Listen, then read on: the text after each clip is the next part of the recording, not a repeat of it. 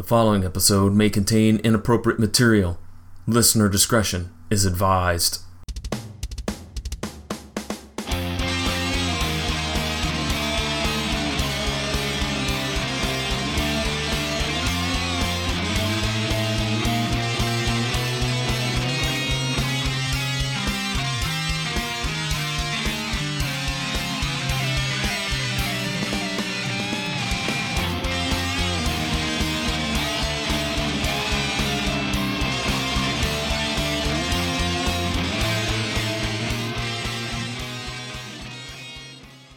Hello, everybody. Welcome to Mattalk.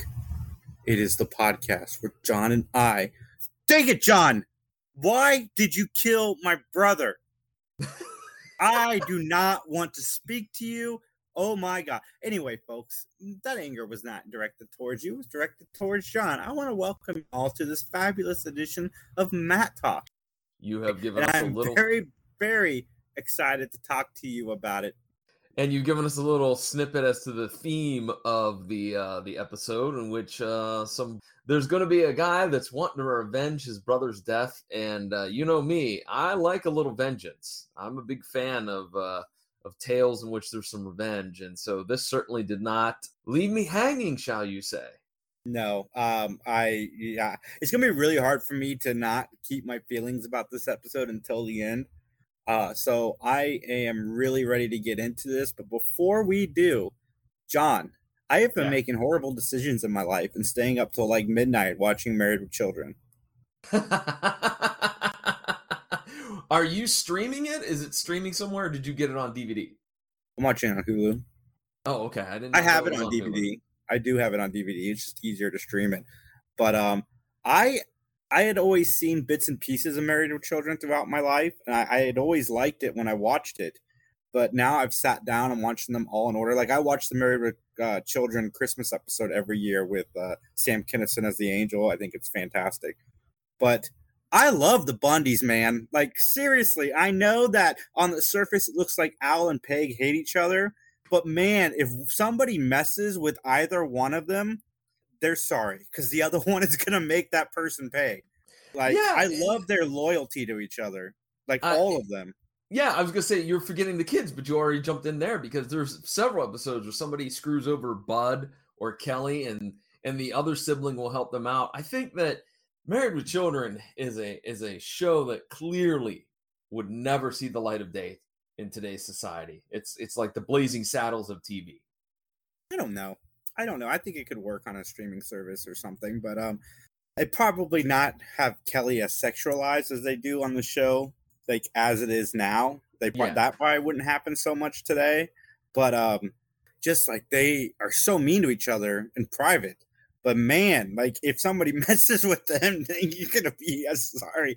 I love it. I love the show so much. I love Ed O'Neill, and his acting gets better because his acting in season 1 was kind of atrocious, but it got better. Keep an eye out. Maybe you've already seen the episodes. There's some very famous guest stars that they have. Anthrax, the heavy metal band, is on an episode. WWF wrestler King Kong Bundy was on an episode. We saw that one. You saw that one? Okay. I mean, there's some interesting people who stopped by. Yes, and Ted McGinley's about to join the cast because Steve Rhodes just left to go be a park ranger. Yes. Jefferson Darcy. Yeah. Is Ted McGinley's name. Yeah. His last name's Darcy, so she becomes Marcy Darcy. Yeah, you didn't know that? That becomes a running gag. No, I did not. I'd seen some with Jefferson. The actor, not the character, was in that Christmas episode, too. He played the alternate husband to Peggy if Al Bundy had never been born. Oh, yeah. That's what makes him decide to be alive, because he does not want them to be that happy. Mm-hmm. All right, you ready to kick this discussion off here, talking about another great episode of Mattalk? Oh, dude, one of the best two-parters. Let's get into it, John, because like I said, I'm not going to be able to contain myself. All right, here we go, ladies and gentlemen. Then let's get on into it with our opening statements. Well, the name of the episode is The Hunting Party. It aired September 19th, 1989, and even though IMDb has it broken out as to 2 episodes, if you look, the air date is exactly the same. So that led me to believe that it was some type of, back-to-back movie type of, and I use that term loosely, episode of Mattalk.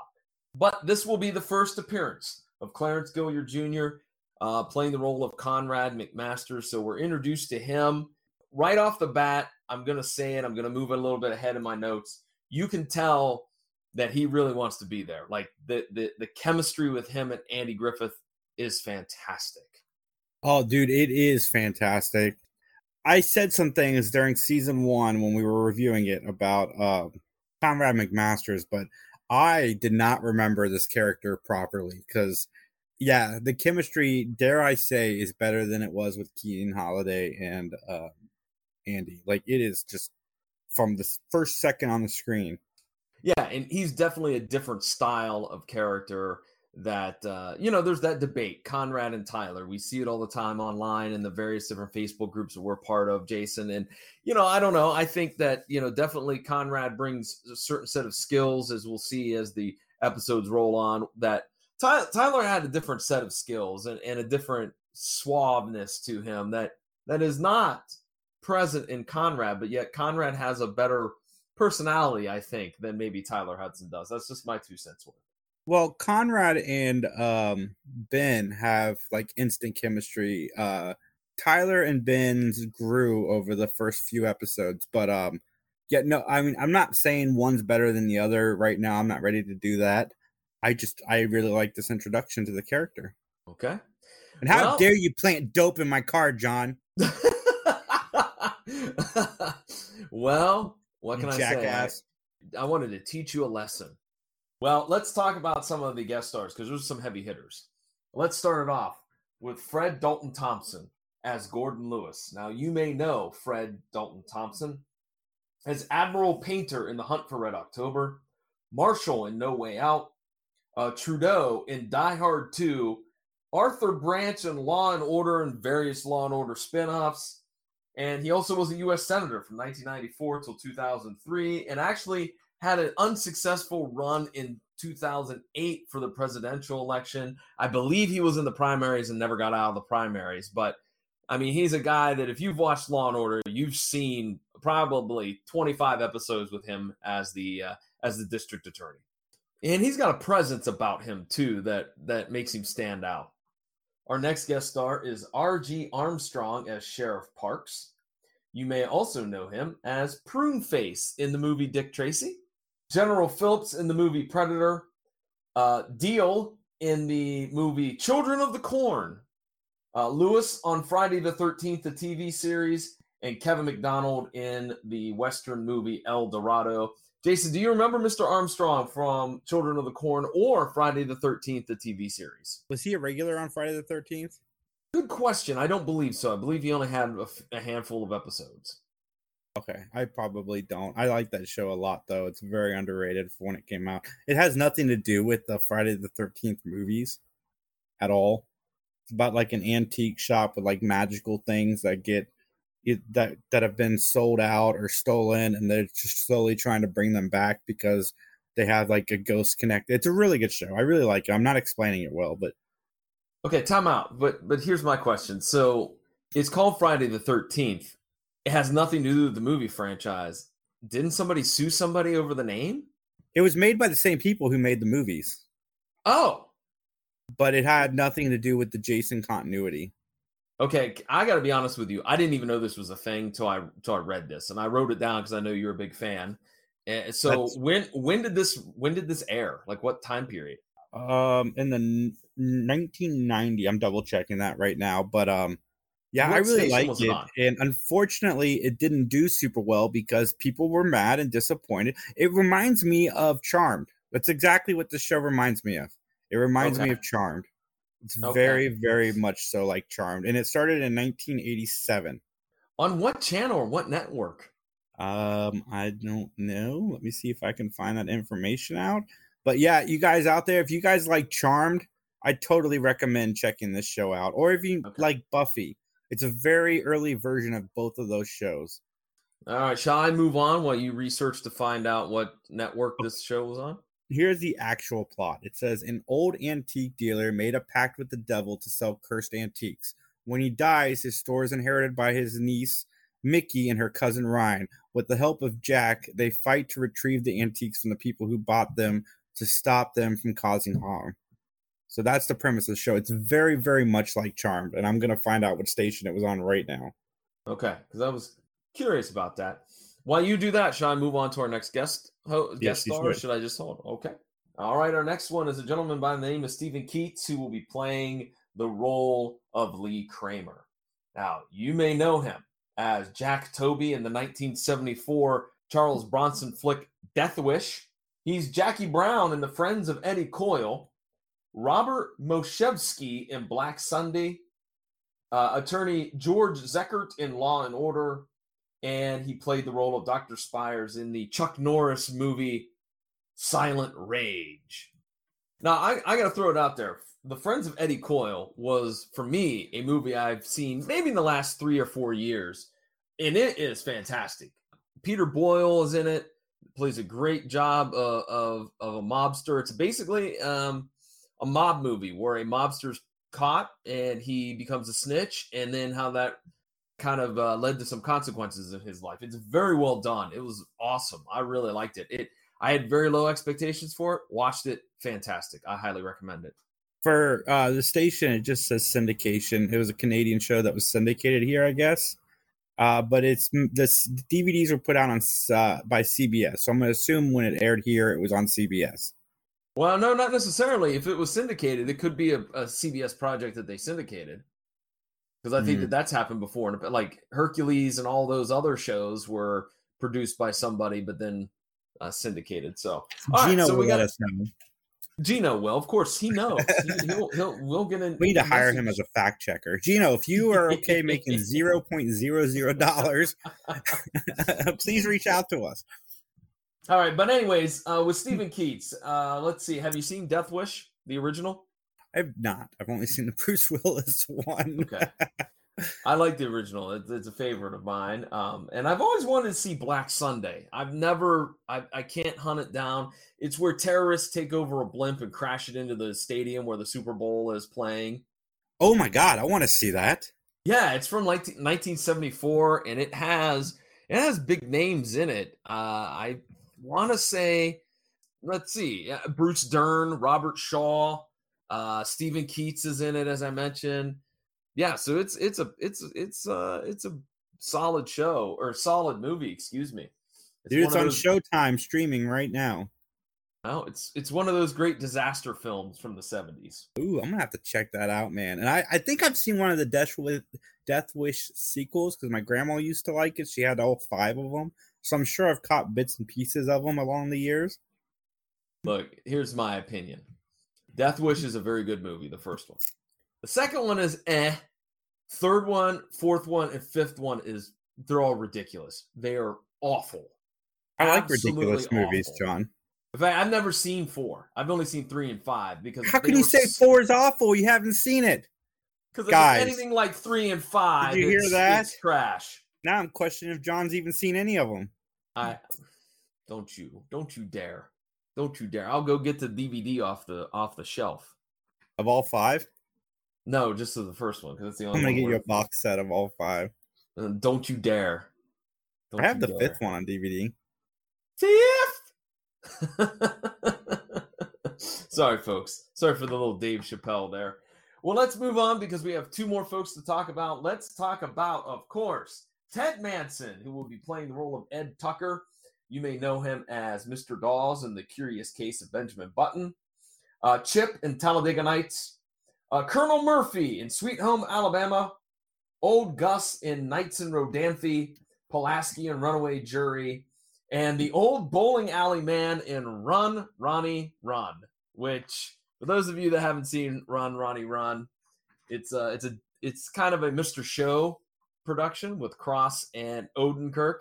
And it's basically about a kind of redneck goofball named Ronnie who is a star of a reality show. But it's really funny. I thoroughly enjoyed it. Sweet Home Alabama is one of my all-time favorite rom-coms. And this poor guy was in Major League 3, Back to the Minors. Oh. No, but I've just recently watched Sweet Home Alabama. Yeah, about a couple months ago. Major League 3 had Scott Bakula in it. And the only actors that came back were Corbin Burnson as Roger Dorn, Dennis Haysbert as Pedro, and I'm not going to try to pronounce this guy's name, but he played Taka Tanaka. He was in Major League 2 and then 3. And then Rube Baker, also from Major League 2. Those were the only ones who returned. And it had Ted McGinley in it. And, and usually Ted McGinley's in something, it's not a good sign. No offense to Ted McGinley, but he was known as a sitcom killer for quite some time because he would join a show like in its final seasons, like Happy Days. He joined the show and the quality went down. Oh, okay. Even though I still hold a special spot for all of the Revenge of the Nerds sequels, and he's in like 1, 3, and 4. All right, let's talk about our final guest star, somebody that we know oh so well. Shooter McGavin. That's right. Christopher McDonald will be playing the role of David Channing. You may know him as, of course, Shooter McGavin from Happy Gilmore. He was also Tommy Jefferson on Harry's Law, Jack Barry in the movie Quiz Show, Daryl in the film Thelma and Louise, Judge Shakrowski on The Good Wife. Is that one of the ones that you watch, or which one is it that you don't watch? Oh, dude, I love The Good Wife. It's one of my all-time favorite shows. All right. Well, there you go. He is it's a going great to be law show. He is going to be part of our antagonist. So, all right, with that, Jason, I got a question for you. Are you ready to give an opinion? Your opinion and solely your opinion, so help you? Let's testify. Let's testify. This is the part of the podcast where John will break down the episode, starting with the beginning and ending with the end, and we will find out more about it as we go along. John, tell us about the episode. I love how blunt and to the point you were on that. The plot. Mattalk travels to Manteo, North Carolina to solve a double murder with the help of a local sheriff's deputy.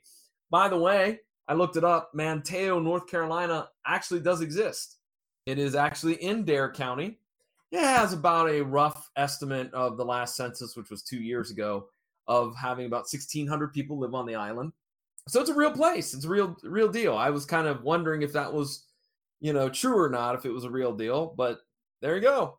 It's out there on the kind of where the Outer Banks begin. Nice. All right, the opening scene. A plane is flying into a town with a very mysterious passenger aboard. And lo and behold, as the plane lands, Spencer Hamilton emerges, I should say, from the plane, and he is getting set to go to his brother's place in town. And the handyman talks to Spencer about his brother's death. And the handyman tells Spencer that his brother Frank, he died accidentally while duck hunting. So let's go ahead and unpack that right now, Jason. I know you have plenty of things to talk about in regards to Spencer Hamilton. So go right ahead. Hit us up with your unmitigated, raw opinion of Spencer. I immediately paused the episode and called John on FaceTime, and I pointed the camera at him. I'm like, if you look up douchebag in the dictionary, is it this guy's face there? Because, they have him specifically just looking like as Ben would say, jackass. From the get, I thought, oh my God, I thought he was going to be the bad guy. There was no way that I didn't think he'd be the bad guy or the first victim. And okay, I was wrong. I shouldn't have stereotyped him because of the way they had his hair slicked back and the way his whole face and demeanor was. But he's probably a very nice gentleman. I was going to say, he's got that swarthy look to him. I agree. I said the same thing as you did. I'm like, I'm going to put money on he's one of the suspects. And indeed, turns out he's not. In fact, we cut to a country restaurant where a bunch of people are chatting with Gordon. And Gordon is telling them all about the woes of the town. And people want him to run for re-election. And this is going to be a gag, apparently. That Gordon has many, many jobs. He's got he owns part of a car dealership. And he has an insurance racket. And he's also a lawyer. And he apparently has this restaurant or something. I didn't understand his connection to the restaurant, but and he's run for office and he always loses. So that becomes a running gag throughout the episode. So Spencer confronts Gordon about who killed his brother. And Gordon's like, look, you got to talk to the sheriff, okay? And so the sheriff comes over and he tries to calm Spencer down, telling him, sorry about your brother's death, blah, blah, blah. But Spencer wants to know who did it. And we find out it's Ryan Bartell. Now, you talk about douchey people. I think the actor that played Ryan Bartell is worse than Spencer Hamilton, I feel. A little bit. There's a whole lot of them in this episode. There is. As a matter of fact. There is. All of the antagonists are kind of douchey. Yeah. Anyways. They're jerk McFaces. We cut to a bar where Spencer walks in and he wants to get some information. And lo and behold, the bartender, boy, he is Gabby McGabberson, is he not? Blah, blah, blah, blah. Ryan comes in here all the time with his friends, blah, blah, blah. Well, they usually are. I know, they usually are. They're therapists. Yes, as they feed you booze. The bartender explains that Ryan and his crew come in all the time, and Ryan has a short fuse, and one night, Ryan and Frank argued over a girl. So we cut to the next scene, where Spencer confronts Ryan and his crew, and a brawl breaks out. That brawl breaks out because Spencer believes that these four individuals killed his brother because his brother was like scared of the water. He never would have went out duck hunting, and he just throws all kinds of accusations at Ryan and his crew. Ryan pulls a knife, but Spencer gets it, and lo and behold, Conrad McMasters runs in to break it up. This happens shortly after that we see the knife get stuck in the table and like a ha, there you go. And so the table did not make it. It's very sad. Yes, we're going to have a follow through on finding out who murdered the table. We know who murdered the table, the guy who stabbed it. Okay, so he'll be brought up on charges of that? Yeah. Okay. Well, soon we find that Ryan's pals are plotting, and they're using backgammon dice to decide who's going to do something. Have you ever played backgammon? No, I have no idea how to play it. But backgammon, is that the one with the net and the little weird little thing? No, it's with the game board. It's got like the really sharp triangles, and you move. Oh yeah, no. Like pieces, and it has the container that you shake. Like they shook the dice in that container. Remember?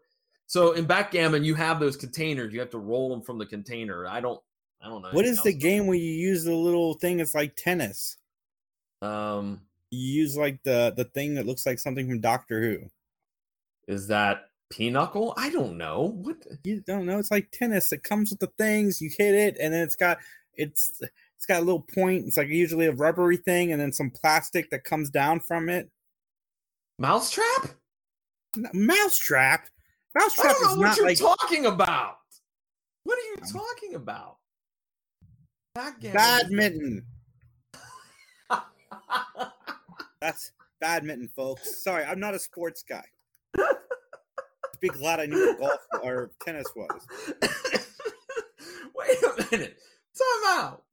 Backgammon is a board game. Badminton is something you play outside. Well, apparently you didn't know it either.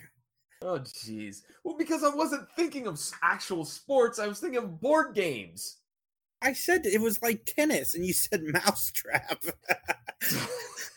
Mousetrap is as much like tennis as Monopoly is. Okay. Badminton. Do you know what the thing is that's called that you hit across the net? You know what it's called, right? It's called a shuttlecock. Okay, well, I didn't know that. I called it a thing that looks like it was in Doctor Who. You guys can email us at benmattalk@gmail.com and let me know what you think of my stupidity when it comes to sports. No. These people need to explain to us how to play backgammon. Okay, that's what we need. So you can also hit us up on Twitter, by the way, at @MattTalk_podcast, and we're also on Facebook at @MattTalkPodcast. We cut to a scene where there's a mysterious phone call right in the middle of the night that leads Ryan into the woods. And he goes off into the woods, and lo and behold, pow! He's shot once, but he's not dead. So he charges at the assailant. Pow! Second one kills him. And lo and behold, who do you think the number one suspect is? The guy, the main douchey guy. Yeah, thank you. I was waiting for you to fit in that insult.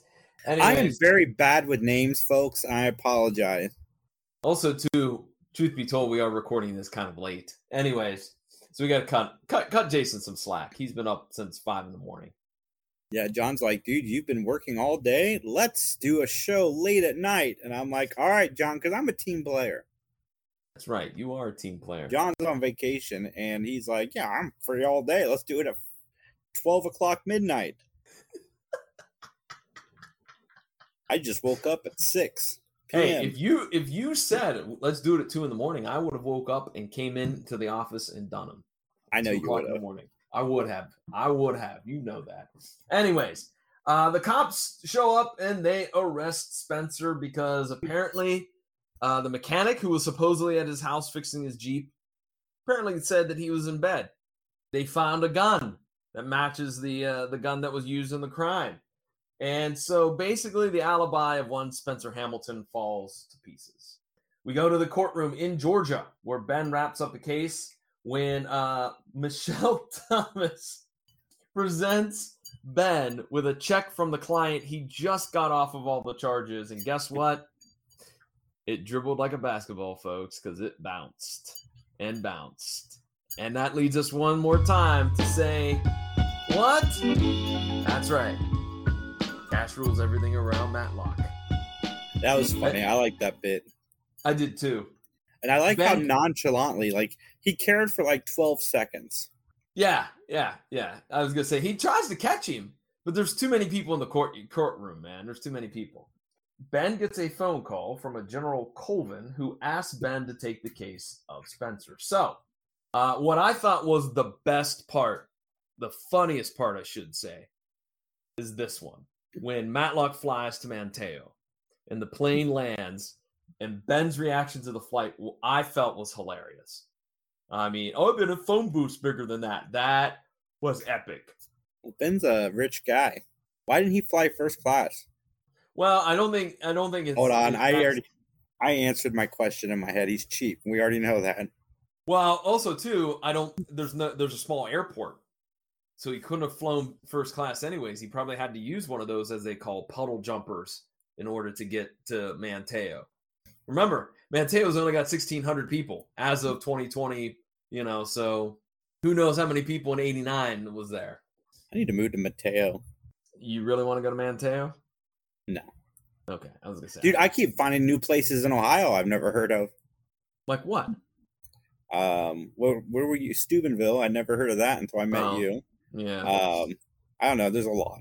Did you know there's an Ottawa, Ohio? I did know about Ottawa. Okay. All right. Just from Facebook Marketplace. How about Laurelville? No. Okay, there you go. All right. I stumped him with one, folks. Anyways, Mattalk goes to the courthouse, and man, oh man, is there a lot of fanfare there. Like the whole town's out front of the courthouse, and they're so glad that the world-famous Mattalk is there.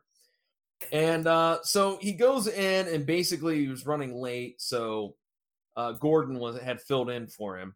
I like that the judge is not having any of Ben's tardiness or foolishness. Like, he seems like he's hardcore. Yeah, he's like, none of your tomfoolery, sir. That's right. I like how the DA was kind of smitten with Ben, too. Like, oh, it's my hero, Ben Mattalk. Man, he has a thing for DAs, or they have a thing for him. Yeah, it's that animal magnetism, man. Again, they go back outside of the courthouse after the proceedings, and Spencer confronts the crew again. And when I say the crew, I mean Ryan's pals. But this time he does it in the middle of the street. And man, he gives him an earful, and Ben gets him away from them and says, hey, stop it. You're not helping yourself. I like how they go to the woods, and I loved how the deer footage was completely, that was stock footage. They did not bother with getting a deer to run through the frame. I don't even know if you could do that, but it just seemed like it didn't match up very well, is what I'm trying to say. While they are in the woods, Ben gives the rules to Spencer and explains to him, look, you can't be flying off the handle. You got to keep that temper in check, etc., etc.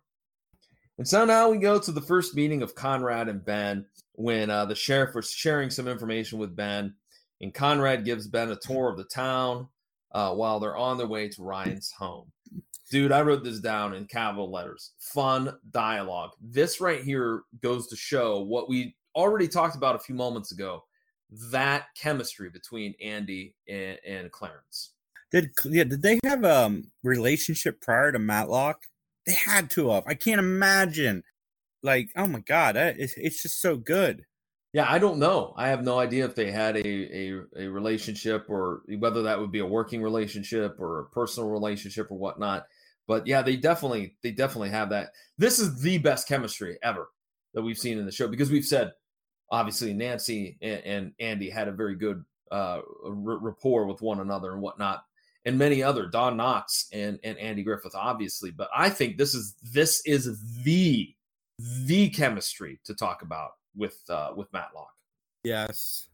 And even the chemistry with all three of them, like the very little bit they had together. Mm-hmm. All right, so they get to the house and the door is unlocked, and then I also noticed too, like in the background, that the garage door, there was a door open back there, but there's no police tape to indicate that this is a crime scene. I guess technically it's not a crime scene because he wasn't killed in his house; he was killed in the woods. But wouldn't there be like caution tape up? Yes. You would think that. Well, once again, the bartender that we saw a few scenes ago gives some more scoop to Ben regarding Ryan and his pals. And then a call comes through on the radio that Spencer is fighting with the mechanic Jack. And so Conrad and Ben to the rescue. And basically it was about that Spencer feels that Jack lied, that he was there fixing the car, but he had lied because he was paid off by Ryan and his crew. And so Jack's like, I'm going to press charges. And Matlock says, well, if you do, then everybody's going to know about your dirty laundry too. So, okay, nicely done. And then Ben ends this scene by calling Spencer a jackass. Yes. We get angry Ben a lot in this episode. And we do. My few negatives on this episode are going to be very nitpicky. Oh, same here. Spoiler alert, same here. Ben interviews Ernie at his home, and this is the one thing I thought was funny, was like Matlock was checking his guns and his ammo, and all the while Ernie's making mousse because he's a chef and he's going to have like dinner guests or whatnot. And so he's so distracted by Ben going over his guns and the ammo and all that jazz that this mousse is burning. And so Matlock tells him, and then Matlock's like, I'll see myself out. And he leaves and goes down the hallway, but he doesn't leave. And he catches Ernie calling somebody on the phone and going, we got to take care of this. We got a problem. So David catches Ben snooping around his speedboat. And so Ben interviews both Lee and David. And then in what is incredibly brave or incredibly stupid, Lee invites Ben to go practice shooting clay targets. And Ben goes. It's like, really? You're going to go with a guy that's got a shotgun? That's not smart. They're not going to kill Ben. You don't know. I mean, people know where Ben's at. I mean, it'd be very stupid. Who? Where's Michelle Thomas? She's not there. Aha. We're not talking about Michelle Thomas. We're talking about Ben Matlock. Well, anywho, don't worry, because the sleight of hand of the magician, if you will, of Ben Matlock, he takes and unloads the gun. So when he hands the shotgun back to old Lee, there's no rounds, and then he throws him the cartridge, which was a nice little tomfoolery there, if you will. Okay, this is kind of weird. The sheriff and Ben are on the beach, and there's plenty of people at the beach. Pretty ladies in swimsuits, hunky guys in swimsuits. And Ben and the sheriff kind of make some kind of slightly gross comments about all the young, good-looking people on the beach. I was like, if I was going to be nitpicky, I would probably put this as a negative. But lo and behold, Gordon shows up. And my, oh my, I don't know why I wrote this down, but you should go back and check out. They shake hands for a very long time, like more than necessary. Like, you know what I mean? When you shake hands with somebody, it's one up, one down, one up, one down, maybe three. You do that 3 times, that's it. They shook forever, which is weird. Yeah. Well, Ben gets a mysterious call, and he goes to this garden. I guess this garden was in the town, I guess. And he goes around, he's looking, and he sees a car. And apparently it's his car, which I did not understand that at first. I was totally like, why are they focusing on this random car? basically when Ben gets done walking through the garden trying to figure out who wants to meet with him, in which he doesn't meet with anybody, he walks out and there's the sheriff and Conrad. And lo and behold, they pop the trunk and there's cocaine in the trunk. Tell me, Jason, what were your thoughts on this little obstacle thrown in the way of Ben Mattalk? I wish that this situation had been played out more, because I love it when Andy Griffith gets to act. I'm not like saying that he's not acting on the rest of the show, but I love it when he gets moments like he has in this episode. And I wish that we had more of it. Okay, so we go back to the courtroom, and now everybody is arguing. All right, everybody is ticked off.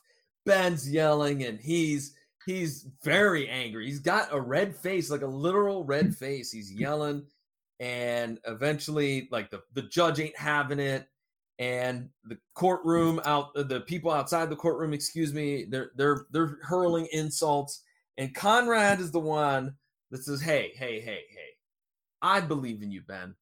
I believe that cocaine was not yours." Here's my question. This drug tie-in, this story, this frame job, whatever you want to call it, it really was very half-baked. Because how did he get, so he got away on bail? Like what, how did he get out of the courtroom? What are the charges he's facing? Like it just seemed like it was there and then it just disappeared. Like they forgot about it as the writers were continuing to work on the script. Your thoughts? No, I agree. Okay. So it's song time with Conrad and Ben. They sing a little song. And then Ben decides to go and confront Ryan's pals. And he does it in the same crappy bar, and he threatens them, whoever set me up with the cocaine in my trunk, I'm going to come get you, basically. And then the camera pans to David going over to the bar and sitting down next to a lovely young lady who is Michelle Thomas. And so basically they strike up a conversation. And now the question I have here, we know that Ben likes to set up his female help as decoys, as whatever you want to call them. Do you think Ben had this set up?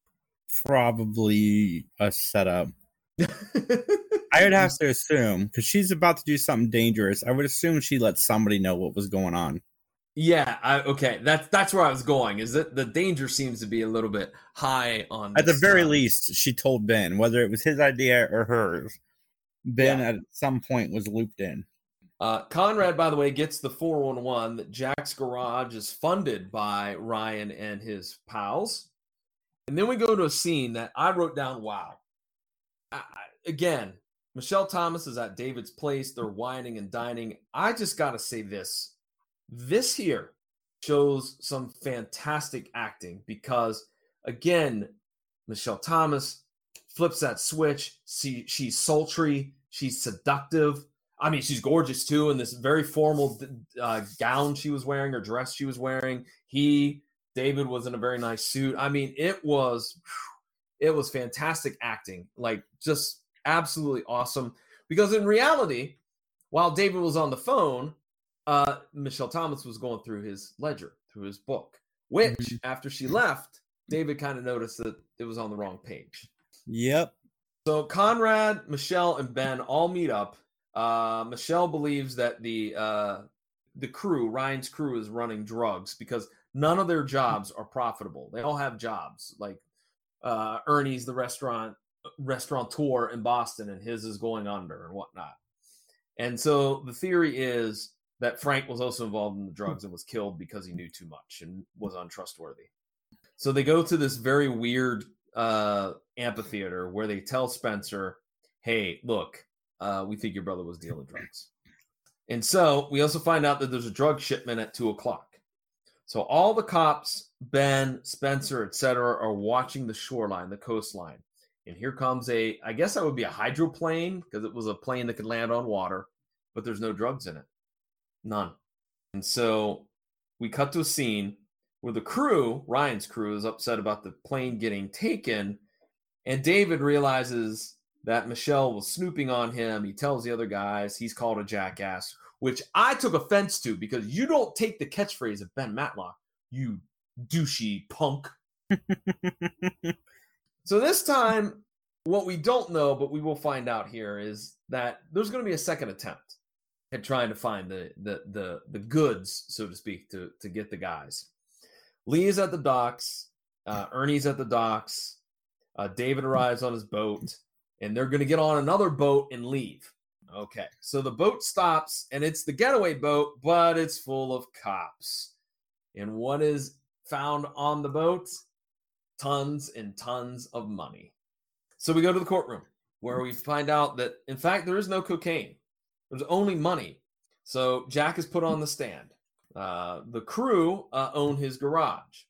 He has a Porsche, and he had taken it through a car wash to get the tree sap off of it, because going back to the very first couple of scenes, the handyman mentions to Spencer, don't park your Jeep under that tree because sap will get on it, and then it'll be hard to get it off. And so, since there was tree sap on the Porsche, Jack could have only been one place, and that was at Spencer's, fixing the Jeep like supposedly he was. First of all, my question is this. Is there nowhere else on this island where you could get tree sap on your car? Nope. Apparently not. Apparently Spencer Hamilton has it locked down, if you will. The prosecutor tries to use the defense that, is it possible that Spencer left through the back door of the house and that you couldn't see him, et cetera, et cetera. And so we go to Conrad in a scene where he is in the evidence lockup, and he's investigating the cocaine that was found in Ben's car. So we go back to the courtroom where Gordon is on the stand, and he was the lawyer in a coke bust. 4 ounces are missing from the lockup. And after a little bit of back and forth, we find out Gordon was the one that planted the coke because he had access to it. And then this was one weird one. Jason, give me your thoughts on this. Right after this, it seemed that the judge helps the prosecutor because he says something like, oh, don't you have any other questions? Hint, hint. Like, what did you make of that scene? At that point, I thought maybe the judge was in on it, that there was a big conspiracy, not just a few folks involved. So it actually was very weird. I don't know why they kept it in. I would have cut that out. I don't know. I kind of thought maybe the judge was involved back during Ben's coke. Are you guilty or not guilty? But I didn't think about it at that moment.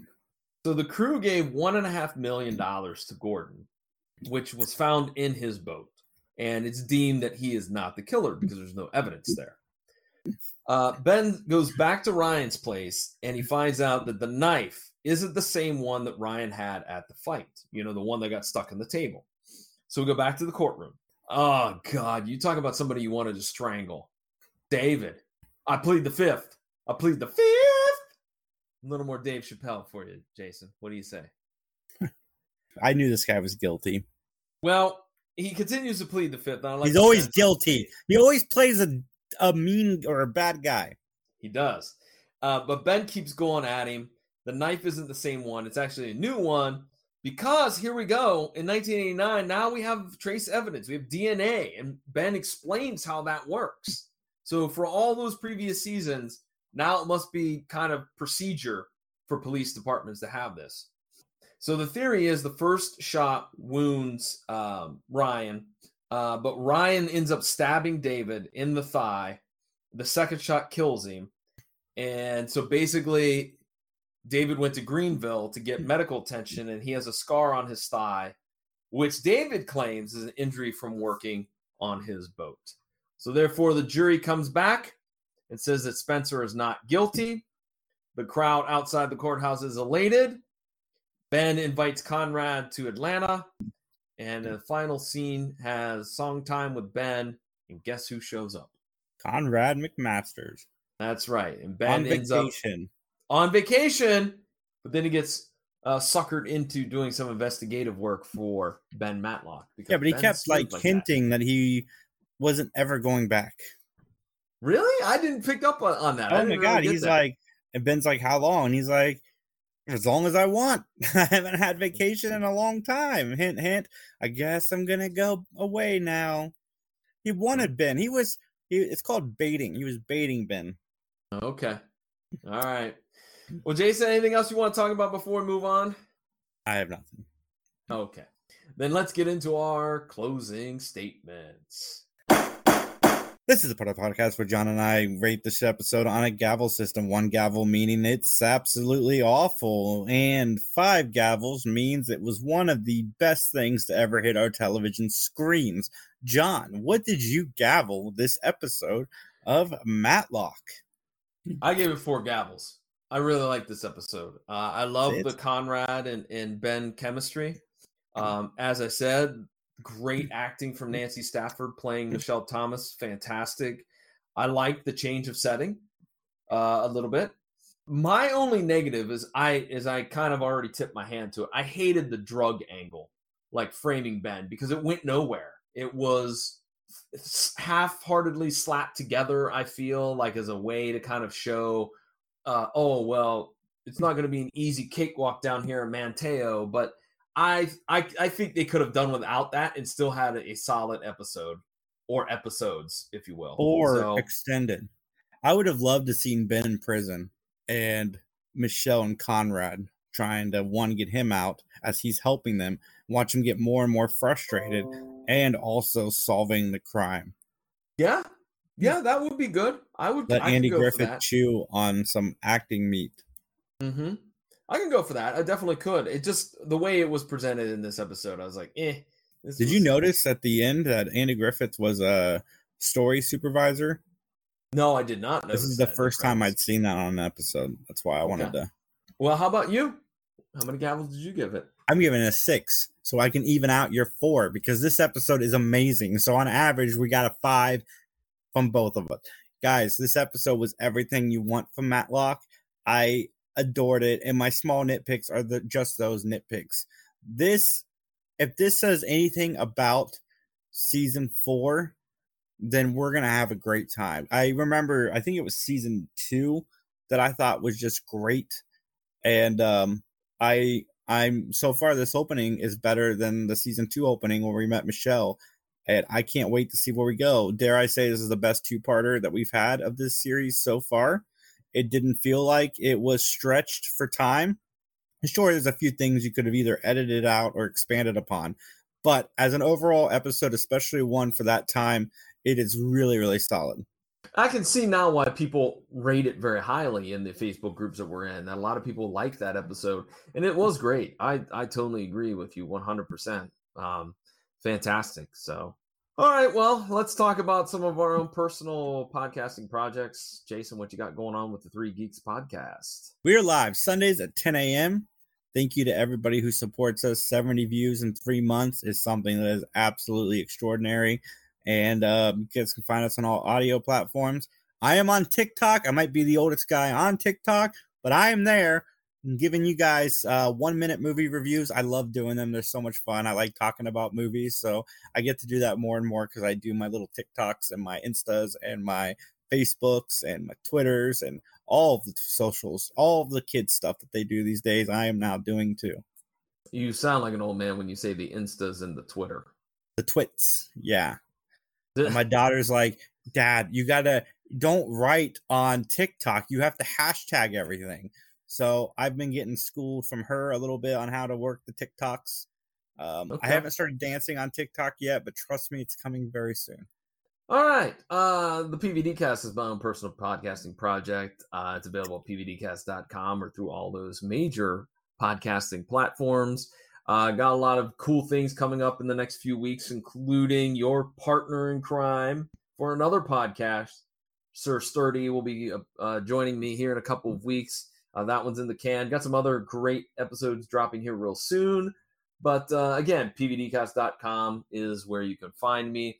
Where you can find the podcast. You can find me at PVDMVP on Twitter, or you can drop me a message over on the Facebook and Instagram feeds. Just look for at PVDcast. And heck, if you want to, you can shoot me an email if you want. JohnOrlando at PVDcast.com. And Jason, we need to talk about it. We're still trying to get it going, man. We're slowly, very slowly, we're trying to get this new project off the ground. That would be the Larry Hankin stories from one of the greatest character actors on the face of the planet, Larry Hankin, talking about his life, his career, his everything from his time in college to growing up in New York to being in Escape from Alcatraz, a whole bevy of great stories that if you are a cinema folk, you need to check this out. Again, patreon.com/Larry Hankin. We got some free previews on the front screen. We also have tiers, 5, 10, 15. Think about it. What you spend at Starbucks, you could get some cool content from Larry and from us. Again, the Larry Hankin stories, patreon.com/Larry Hankin. All right, Jason, should we get on out of here? We shall, John. I am tired as the old man that I am, and I still got to figure out why TikTok is not uploading my latest video. Oh, all right. Well, with that, then, folks, we got to go. So as they say in court, nothing further. Nothing further.